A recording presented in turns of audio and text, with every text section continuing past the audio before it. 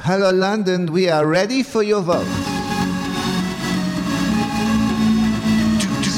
Hi there, I'm Stephen Perkins and this is Douze Pois, the Eurovision podcast from the team that bring you Binge Watch.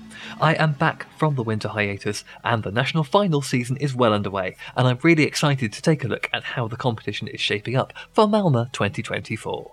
Before we get going, a little bit of the old housekeeping. Don't forget that you can follow us at BingeWatch_pod on Twitter or X or whatever it's called these days, or me personally at Stephen Perkins, all one word. And if you'd like to leave us a review on whatever platform it is that you are choosing to listen to this show, that would be very much appreciated, and it would help us to climb our way up the highly competitive charts of Eurovision fan podcasts. So far this month we have had 3 countries confirm their selections for this year's contest: Austria, Ireland and Luxembourg. So let's get 2024 going by having a little look at the challengers.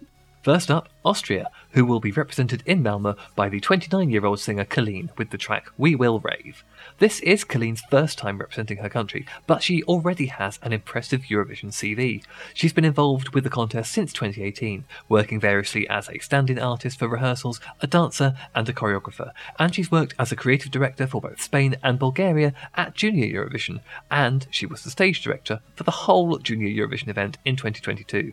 So, she's been very active behind the scenes, but this is the first time that she will be front and centre. Colleen and her song were selected internally by Austrian broadcaster ORF, and while the song itself is under wraps for now, it's been touted as a track with a techno-inspired vibe. Of her selection, Colleen said, "I think I haven't fully grasped the fact yet that I will be standing on that stage as an artist myself.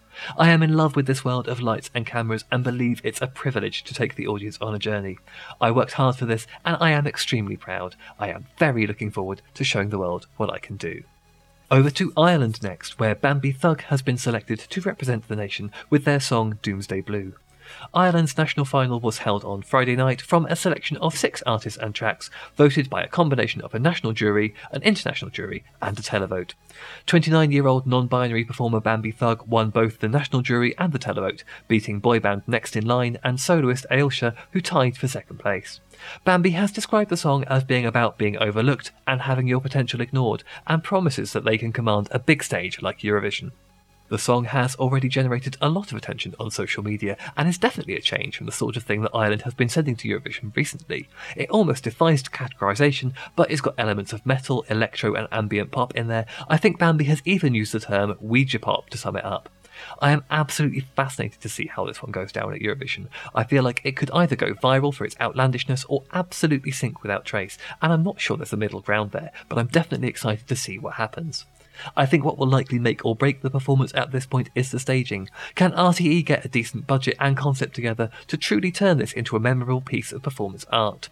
If the staging is underwhelming, I don't think the song will work, so let's hope they've got something up their sleeves that can match Bambi's level of commitment to the performance.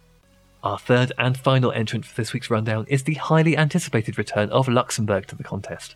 This weekend, out of a shortlist of 8 songs, 3 were selected to advance to Saturday's super final: Fighter by Tali, Drowning in the Rain by Crick, and Believer by Joel Marquez.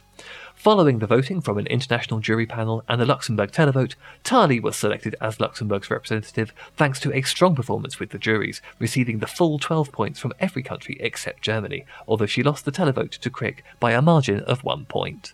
Fighter is an up-tempo pop song with a bit of a flamenco flavour, sung in a combination of French and English. And also of note, one of the songwriters of the track is Dardust, who co-wrote Soldi for Mahmoud for Italy back in 2019.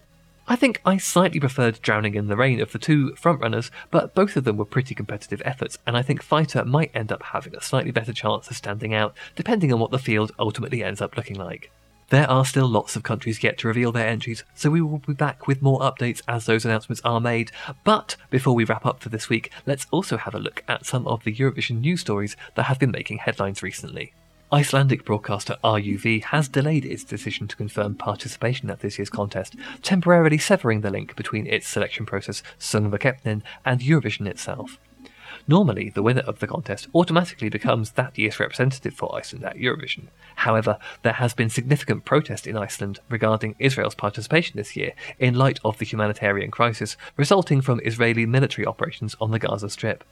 As a result, a decision regarding Iceland's participation at Eurovision this year will only be taken following the Sungvakeppnin final in March in consultation with the eventual winner. RUV's Stefan Eriksson stated that the contestants are still competing with the goal of taking part in Eurovision, but that they do not know yet what the future holds. Calls for a boycott over Israel's involvement in the contest are not limited to Iceland, as similar protests have been gaining ground in Finland and Norway. On the subject of Norway, there has been controversy in the Melody Grand Prix this year following the revelation that Ulvehan by Gota, which advanced to the finals following the second semi-final on 20th of January, has identical lyrics to a 1,000-year-old medieval Norwegian ballad. The band have been told by broadcaster NRK that they must resubmit the song with original lyrics prior to the final on 3rd of February in order to avoid falling foul of Eurovision's regulations regarding original material. Finally, if you're chomping at the bit to see which night the non-Big Five countries will be competing for qualification this year, the wait is almost over. The draw determining which semi-finals nations will be competing and voting in will take place this Tuesday, 30th of January at 1900 hours Central European Time, that's 1800 hours GMT, and it will be streamed live on the Eurovision YouTube channel. That is it for now. I will be back soon with more news as the 2024 competition continues to take shape, so don't forget to hit that subscribe button if you haven't done so already to make sure that you don't miss any of our upcoming episodes. Until next time, good night Europe and good morning Australia.